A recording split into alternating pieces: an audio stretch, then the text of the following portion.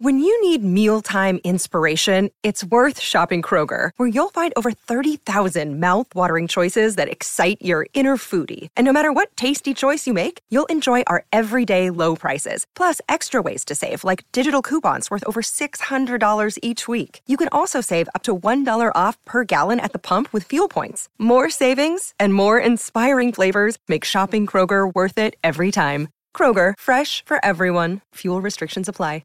Mother's Day is around the corner. Find the perfect gift for the mom in your life with a stunning piece of jewelry from Blue Nile. From timeless pearls to dazzling gemstones, Blue Nile has something she'll adore. Need it fast? Most items can ship overnight. Plus, enjoy guaranteed free shipping and returns. Don't miss our special Mother's Day deals. Save big on the season's most beautiful trends. For a limited time, get up to 50% off by going to BlueNile.com.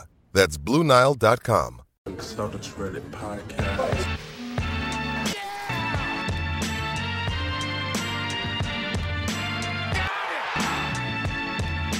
Tatum takes it, makes it. Oh, you gotta back that up. That's awesome. That is awesome. Hello and welcome to the Celtics Reddit podcast. Ben Vallis here. Thank you for joining us. I hope you're doing well. Also with us, as usual, Jackson, aka Rickman Lives. How you doing, man? Nice to see you. Yeah, very good. A little bit tired, but I'm excited to talk about some actual, tangible basketball, Celtics basketball that's on the way, man. So This is going to be all right, I think. Absolutely. For the first time since I think the season suspension, we're actually doing a pod based on solely on recent Celtics news, because for once there actually is some. We've exhausted everything else, man. I know.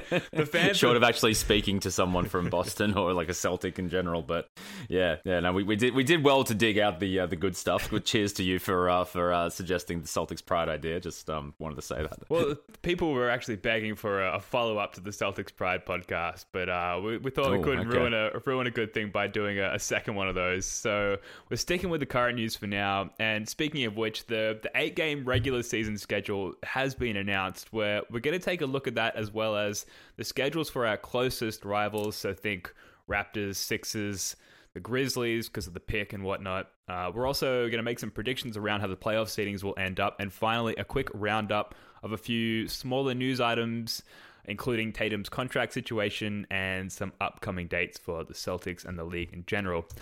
So, Jackson, before we take a look at the schedule game by game, have you had a chance to look at this at all? And if so, what were your first impressions? Yeah, of course I looked at it as soon as it came out. I mean, it was, I think our next game was meant to be against the Bucks anyway, was it? Yeah, I believe so. Maybe it wasn't, yeah. So the fact that we started with them didn't really catch me off guard or anything else like that. But now it's pretty balanced. Like, there's not too many, there's nothing really like too difficult or daunting in there. Like a couple of direct rivals, you'd probably say, in Toronto and the Bucks. But I mean, the Heat, we've had the beating of them, but they'll be playing rather hard for a playoff spot. The Nets, I still shudder to think about the last time we played the Nets, so I hope that doesn't cause us too much damage psychologically. But I think one thing that must be said, and you may have been getting to this later, man, but I'm kind of thankful in hindsight that the COVID break did kind of come when it did, because I think prior to that Pacers win, before the season was suspended, we'd lost 4 of our previous 5 and given up some really horrendous comeback losses. So no, I guess I'm glad it's back, but I'm also a little bit thankful maybe we get a chance to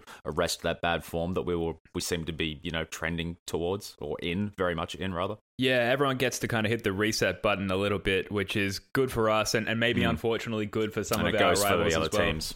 Of course. So, I mean, out of those 8 games, just looking at them, obviously we kick things off with Milwaukee. I mean, I've got the question written here. What are the must-see games? I think for a lot of people, all of them are, given the circumstances. Yeah. But if you had to choose 1 or 2, is there something that you're clearing your schedule for there?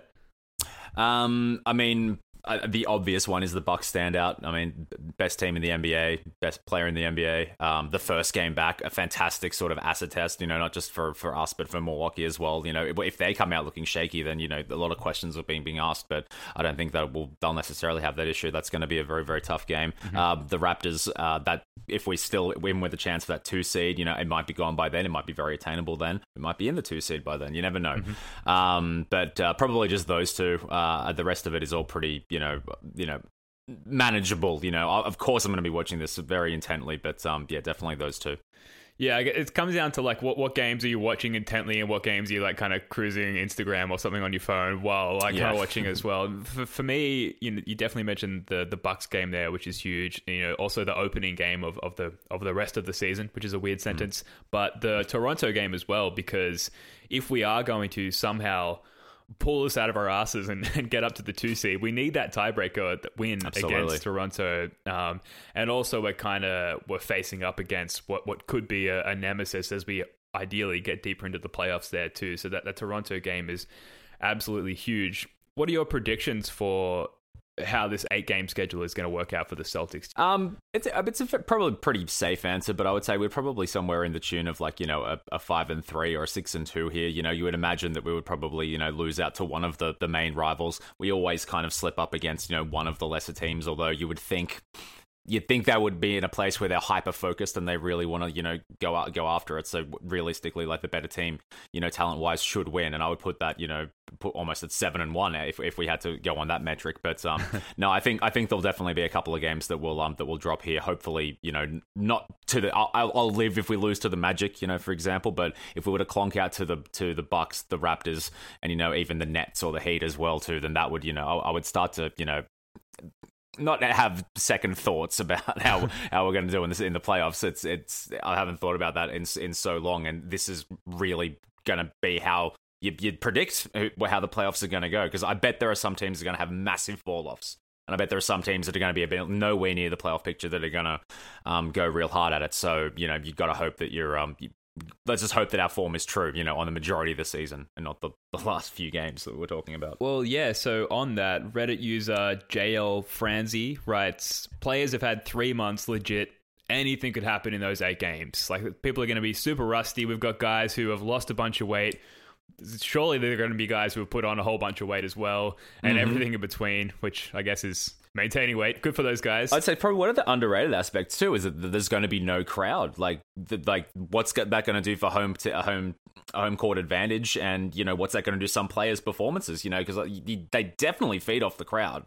And I think the NBA relies heavily on it. Like, I've been watching a lot of the Premier League since it come back, and they've had fake crowd noise in there, which is sufficient, but it really loses an element that makes it enjoyable, and yet that's got to translate to the players. So in the NBA context, like, what if that has a profound effect on some star players?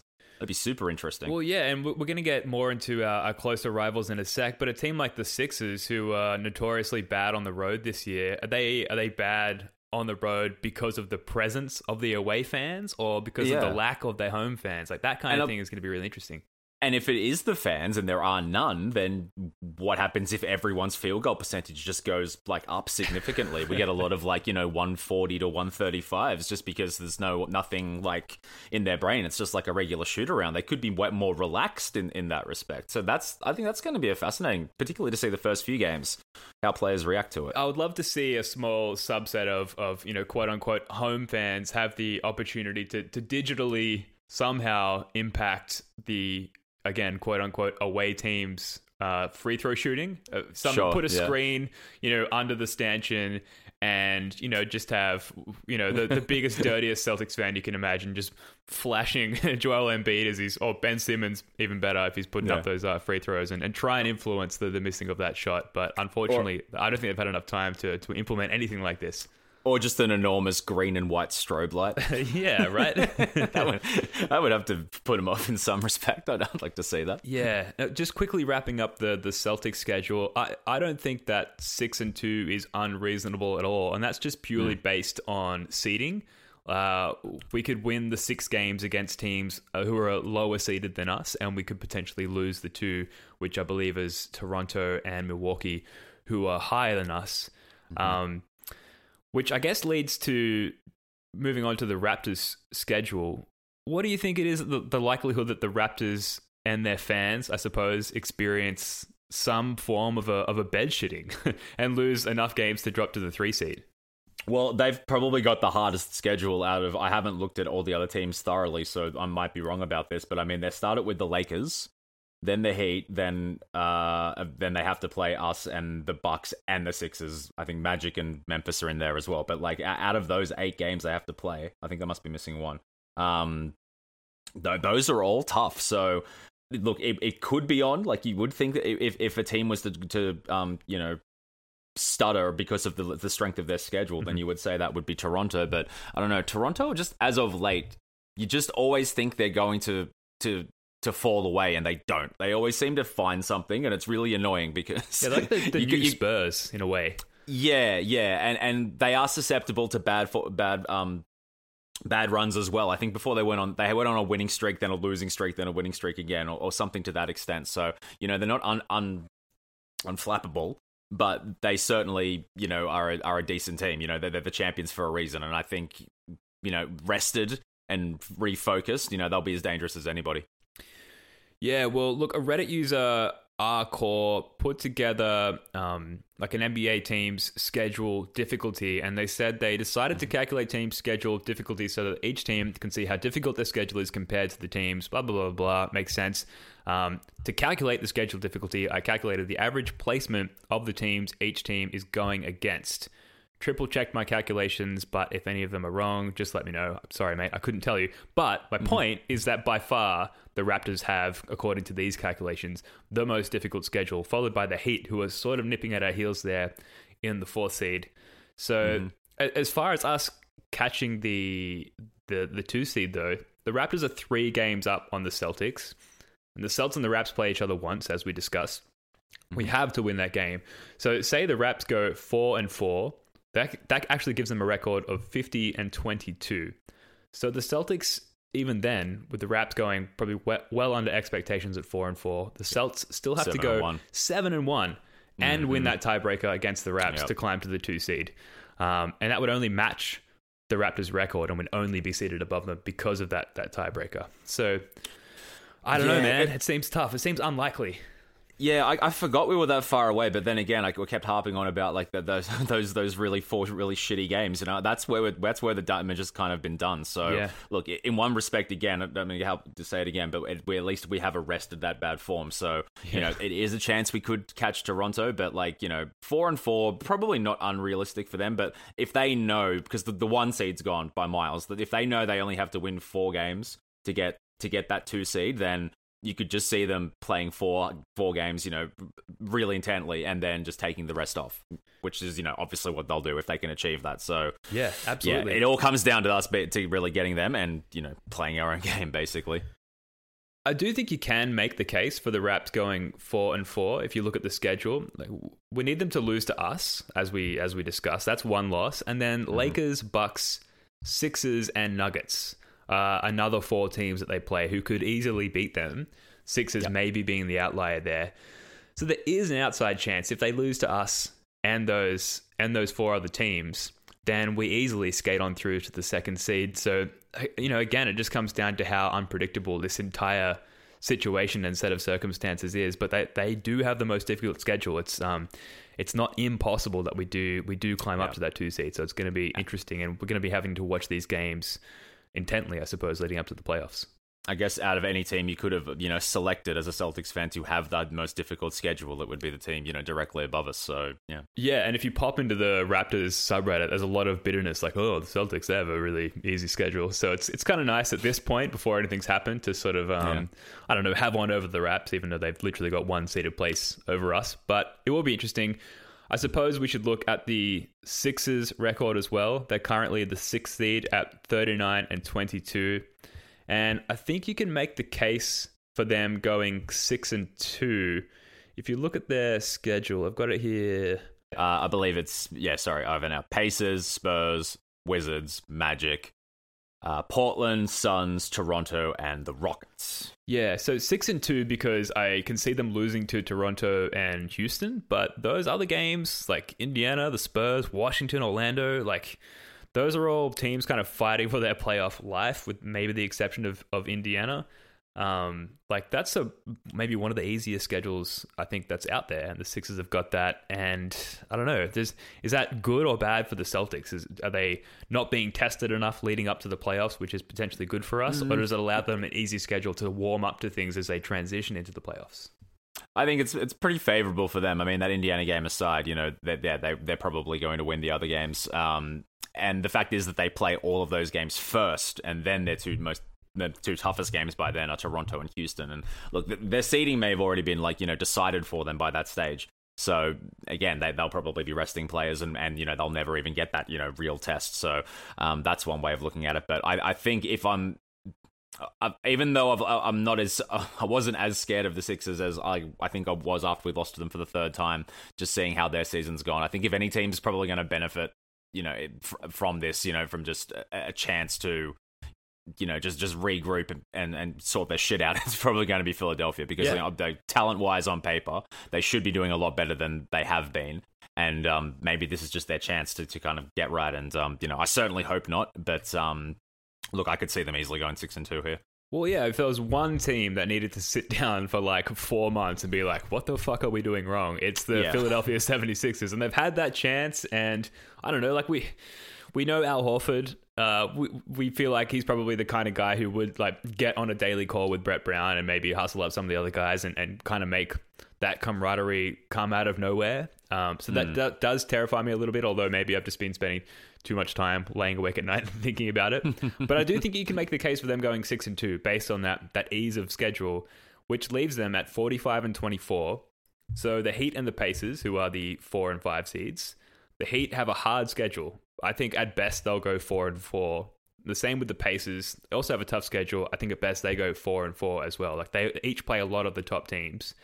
That puts the Heat at 45-28 and the Pacers at 43-30, which would reorder the 4, 5, 6 seeds to Sixers 4, Heat 5, and Pacers 6, which if we stay in the 3 seed, I believe matches us up against the Pacers in the first round. Now, do you prefer the Pacers over the Sixers, or would you rather stick with the Sixers? And keep in mind, Oladipo potentially rehabbed, back into form, only as rusty as everybody else at this point. They're not a pushover team there. No, they're certainly not, but I would still rather have them in the first round, because I think we would probably have it. I think we have probably a comfortable psychological advantage over them, even though I would not underestimate them whatsoever. I just think like player for player, we're probably the better team, in a 7-game series for sure. Yep.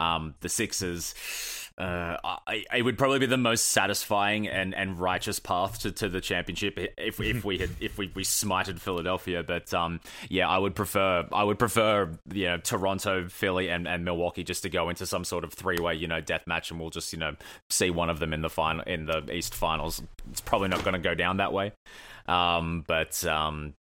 But yeah, no, I would take the Pacers before the Sixers, definitely. Yeah, I think I would too. I think Joel Embiid just freaks me out. If someone got in Brett Brown's ear and was like, hey, that Embiid guy who plays for you, if you just post him up all the time against a team like the Celtics, you will win games. Yep. If someone has told him that, then we're in big trouble. So definitely give us the Pacers. We should take a look at the Memphis schedule as well. Obviously, there's a hope there that they'll drop out of the playoffs. Jackson, do you think there's any chance of that happening at all? Well, they're super competitive, because I think their first 3 opponents are that direct final, West Conference playoff spot, rivals. That's right. in the Blazers, Spurs, and Pelicans. And probably the 3 most winnable games for them, I would say: Jazz, Thunder, Raptors, Celtics, Bucks. You probably wouldn't, fancy them in any of those. But yeah, look, it'd be interesting. Look, if you want to get conspiracy theory-ish, I think you'll find the Pelicans are going to be getting a lot of good calls. I think it would be undeniable to deny that the NBA would like it for Zion Williams to be in the playoffs. So look, that could be at the Grizzlies' expense. But I mean, just basketball purely, and the schedule here. I'd probably give them a fair shot to make the playoffs, despite the fact I'd like them to fall as far down the pecking order as possible for obvious reasons. Yeah. Hard to say. I think it could go either way. I don't think they'll fall off too much, though. It's definitely their spot to lose the 8 seed there. It is interesting, though, that their only back-to-back comes against the New Orleans Pelicans, and that's also their only ESPN game. A lot of bitching and moaning, probably rightfully so, in the Grizzlies subreddit, which I visited for the first time in research for this podcast. Friendly bunch of people, but rightfully annoyed by the whole situation and the clear, and this is not my words, this is the words of the Memphis subreddit, the dick riding of Zion done by ESPN and the schedule makers there. So compelling stuff. Yes, indeed. Needs that airtime, that Zion man. All right, so we've had a look at the various schedules that are related to the Celtics or somehow relevant to the Celtics. To finish up here, it's time for a quick news roundup. We're going to spend no more than maybe 1 or 2 minutes on each of these. First, Jason Tatum recently got a haircut or a hair modification or something is different about his kind of looks head. Like hair. Yeah. Yay or nay on the Tatum hair situation? Is it confirmed as real? Is it really real? I mean, I would love to find out that it was a hoax of some kind. It feels like something out of a hidden camera show or something, but yeah, I don't know, man. I don't know. No, it's a hard no from me. It got me thinking. I think you said he looks like a bad 2K gen or whatever. Like, what if a 2K render? Yeah, 2K render. What if it's some divine celestial power is Tatum's my player, and around about March is when they decided to cave and buy $100 worth of VC and just went. All the shooting stats went up, and now he can also unlock all the different hairstyles. So now he's just playing around with that, and he's got the bad face scan and all that kind of shit. So I don't know. It's that's the kind of mindset and level that takes me there when I look at Jason Tatum's haircut. It's just it's bewildering to me. What do you think? Can you see anything in it that is this what the youth are about these days? I'm not a fan of it. I mean, I like what you're saying. Like, it could confirm that we are living in a simulation of some kind. But it looks like he said to the barber... Wouldn't surprise me. Like, the barber was like, yeah, so like we're just going to take it all off again, right, Jason? And he was like, hey, what if... Just say you had to keep the length here. Like, let's not do it, but let's just say you had to do it. Like, what would you do? And then this was kind of the end result. Because you can see in the photo, he's like kind of... There's a level of uncertainty to his look that he's like, okay, I guess, like, I've asked for this now and I've paid for it, so I can't really, like, I have to get out of the chair now and leave. I don't know. I think he was seeing someone take a photo of it, and that's when he really started to think: Is this what I want out in the world? I think I hope we see him with just a bald head come game one. I think the more hair for Tatum, even his beard, as profitable as it has been for him this year, we can't be having that. It looks ridiculous. One of the best players in the world are bald, like Kareem, late career Kareem, and MJ, LeBron James, another Kobe. Classic bald player. User King of Pants writes, we've entered into a very dark age. Which I agree with for many reasons, and the Jason Tatum hair beard situation is the icing on the cake here. And user Top Season writes, the beard's got to go, man, which is generous. I think the whole thing's got to go. This is news, by the way. This is the news we talked about at the top of the podcast. This is a current event in Celtics world, so we're talking about it. And look, I don't know anything about hair or fashion or being cool in any way. So I guess as long as he's happy, right? And we'll just keep our distance as we're meant to be in these times. Yeah. If he averages 50 in the playoffs and wins a championship, and that haircut becomes the trend like all over like the world, then won't give a shit. It's fine by me. I'll come around to it at that point. Oh yeah, I'll get it too.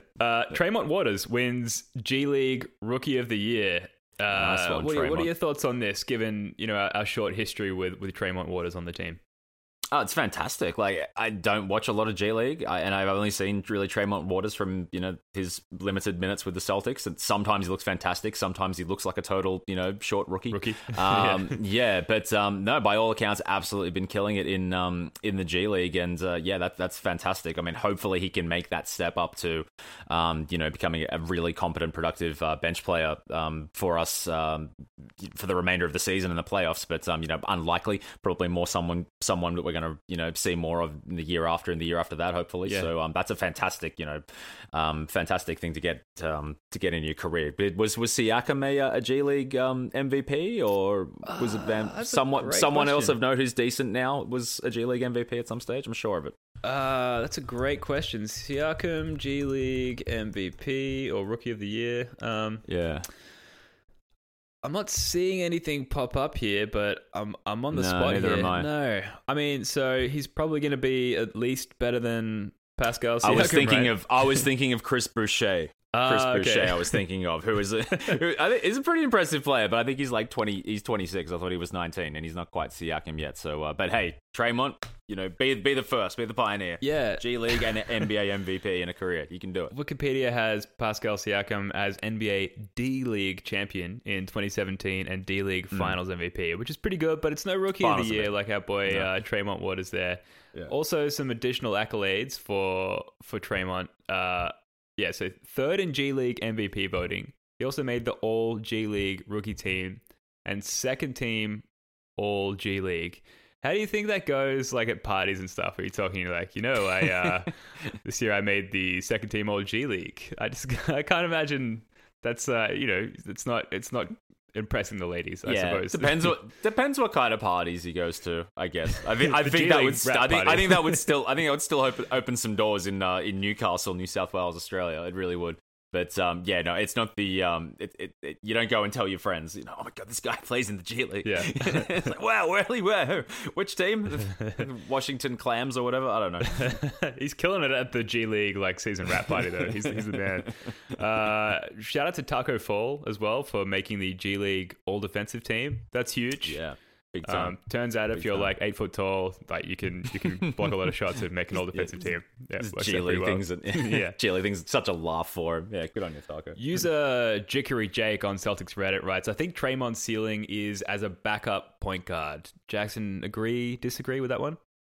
Yeah, I'm inclined to agree. I would love to see a slightly maybe better version of Shane Larkin that we could have for a few years on a couple of championship contenders seasons, but he's just too short, isn't he?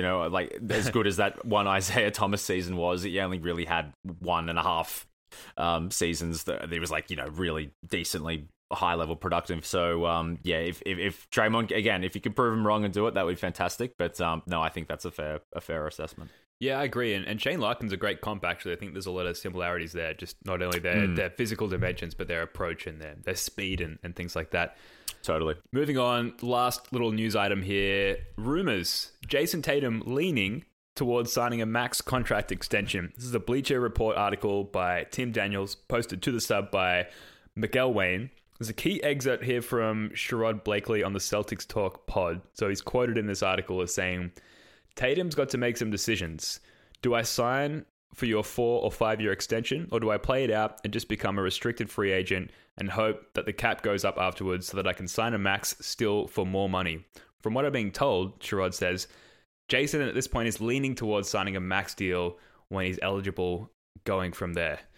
Interesting how the unpredictable cap situation is kind of playing into his decision here, because you read the headline, you're leaning towards signing a max contract. It's of course he is. He wants that money, but is there potentially more money for him if he takes the qualifying offer and signs a year later? It's kind of a spicy one. Yeah, I mean, I think if he does opt for the latter, everyone will make the biggest storm in a teacup. Oh my god, he's blah, blah, blah, blah. No, it's just I think this is literally just how players are advised to make their decisions, what is going to be the best for you and your family, in terms of finances and stuff like that. So it would make sense in that respect. And I wouldn't be shocked if he did it that way. But having said that, if he signs the extension now and just we can lock him down for, whatever money it is, that would be fantastic too. But you would think with the COVID situation and all the uncertainty that's out there, I don't know, maybe the COVID situation, pushes it, form to get paid now, because what if COVID comes back up and the NBA is in trouble again with money? That's a real possibility. Totally. So yeah, I'm not too sure. I'm not too sure on that one. Yeah, I wasn't too sure either. And for anything cap related, I've always been pretty out of the loop there. I think, I don't know, for whatever reason, I've just never been able to wrap my head around, I think due to maybe a lack of interest, the whole cap situation. But a Reddit user, Eisenhorn76 on the sub, kind of put it into perspective for a lot of people. They wrote, JT's max will depend on whatever the cap will be for the 2021-22 season, since the Celtics still have him under his rookie scale contract for 2020-2021. So in terms of the value of his contract, it doesn't matter if he signs this offseason or next offseason. The basis remains the same. What signing an extension this summer as opposed to next summer does for Jason is ensure that he gets the max regardless of what happens in the period before his new contract takes into effect. It's basically insurance for him and a risk for the Celtics. Very interesting. Either way, he's been showing more signs of buying into Boston as a city lately. Like today, he tweeted about how much he loves Kevin Garnett, and he retweeted the Patriots signing Cam Newton as their QB as well. And this is kind of people have been picking Tatum apart over the last couple of years since he's been with the team for not owning the sort of the Boston persona, and he seems to be buying into that a little bit more as he maybe realizes that he is the guy and not Kemba Walker and not Gordon Hayward. So promising signs. Yeah, totally. He was on a podcast, the Matt Barnes, I think Steven Jackson podcast a little while ago. Sure. And there was a segment about how he wanted to go to Phoenix, before, he found out about the Celtics moving the picks and stuff. And if you watch that, and you wanted to spin it like he didn't sound like he liked the idea of being in Boston. You could. He said it so many times. Man, I wanted to go to Phoenix. I wanted to do this. I wanted to do that. And I could work out in Boston. It's man, I don't want to do that. Blah blah blah. Yeah. But even though the fan in you goes, I don't like the sound of that. It's he's how young is this guy? He's got so much to consider, and all he really thinks about is playing basketball, because it shows. He's really good at it. So if he's not the most considerate when it comes to sensitive fans' feelings about being super loyal to Boston and everything like that, maybe I have that perspective because I'm not from Boston and whatnot, but no, it doesn't worry me at all. I think he'll get paid more money in Boston. He's in a winning situation in Boston. He's the guy in Boston, and we're pretty much going to be a contender for as long as he stays here healthy, as far as I'm concerned. So yeah, I don't see him going anywhere else really. Totally. And I think even if he does take the qualifying offer, we can match any offer that he receives anyway, because he's a restricted free agent. So there's not really anything to worry about. We've got plenty more years of worrying about what the future for Jason Tatum beholds. There's plenty of guys who are going to get cut before they start running out of money to pay Jason Tatum. I'm sure of that. Totally. Yeah. All right, cool. So I thought before we wrap this one up, we should just recap the upcoming dates, not only for the Celtics, but for the NBA in general, because this is all sort of coming to a head quite soon. So upcoming dates, June 30 to July 7, in-market training camps. So that's individual workouts. They'll be mandatory at this point, according to NBA.com. But team workouts will still be prohibited. At this point, head coaches will be allowed to participate. So that's coming up real soon. What is it? Today is the 29th here in Australia. So that's tomorrow or the next day. Yeah, basically. July 7 to 11, the teams travel to Orlando. Teams will take either a bus or a chartered flight to Orlando. And once they arrive, everyone will have to stay in their rooms until they test negative for COVID-19 twice. Thorough, I guess. Got to give them credit for that. Yeah, wow. Interesting. July 9 to 29, training camps in Orlando. NBA.com says, at this point, teams may begin group workouts and practices. There will be regular COVID-19 testing, and players will be expected to remain on campus. If a player leaves, they will be subject to extra testing, as well as a 10 to 14-day quarantine period. So don't leave. Marcus Smart, Jason Tatum, Jaylen Brown, do not leave. Someone's gonna leave. Yeah. Someone. Yeah. Someone's gonna leave. Taco Fall's getting out of the town. He's like, "Fuck this! I'm in Orlando. I'm getting paid. I'm getting out there. I'm gonna go Disney World." Yeah. And to finish that one, starting on the 22nd of July, teams will begin playing scrimmages against other teams, staying in their hotel. Celtics, we didn't cover this. They're in the like the elite hotel. The elite hotel. With the cool kids. Yeah, so good. That is wicked. Each team will have 3 scrimmages. And finally, July 30th to August 14 are the seeding games, of which we've just discussed. So things are happening. The wheels are in motion. And while we won't be able to watch a game for another month or so, we will start to see those, John Corrales and those guys who have access to the Auerbach Center will start to tweet out and YouTube footage of the guys scrimmaging and stuff like that. So that's going to be really cool to see. I think we can all agree that we need that shit badly at this point. I can't wait. I'll take 30 seconds of camera phone footage of a scrimmage, man. Yeah, absolutely. I'll take the audio. I'll take the knowledge that the squeaky shoe sound is coming from our Celtics in the Auerbach Center. That's where I'm at. And when that Netflix, you just know it's a Tatum swish to 3 again. It's like, yeah. Cannot wait. All right, cool. That's going to do it for this one. Before we go, quick favor, dear listener, if you're enjoying the show, please leave us a 5-star rating and review on iTunes or whatever other platform allows you the opportunity to leave a review. You can also find us on Twitter at Celtic Reddit Pod. So if you like the show, if you enjoy what you're listening to, please support the show, or feel free to by doing one of those things. Jackson, love your work, mate. Any parting words before you see us out? Not at all, man. Good to be back. Indeed. All right, folks. We'll see you next week. Go Celtics. Peace.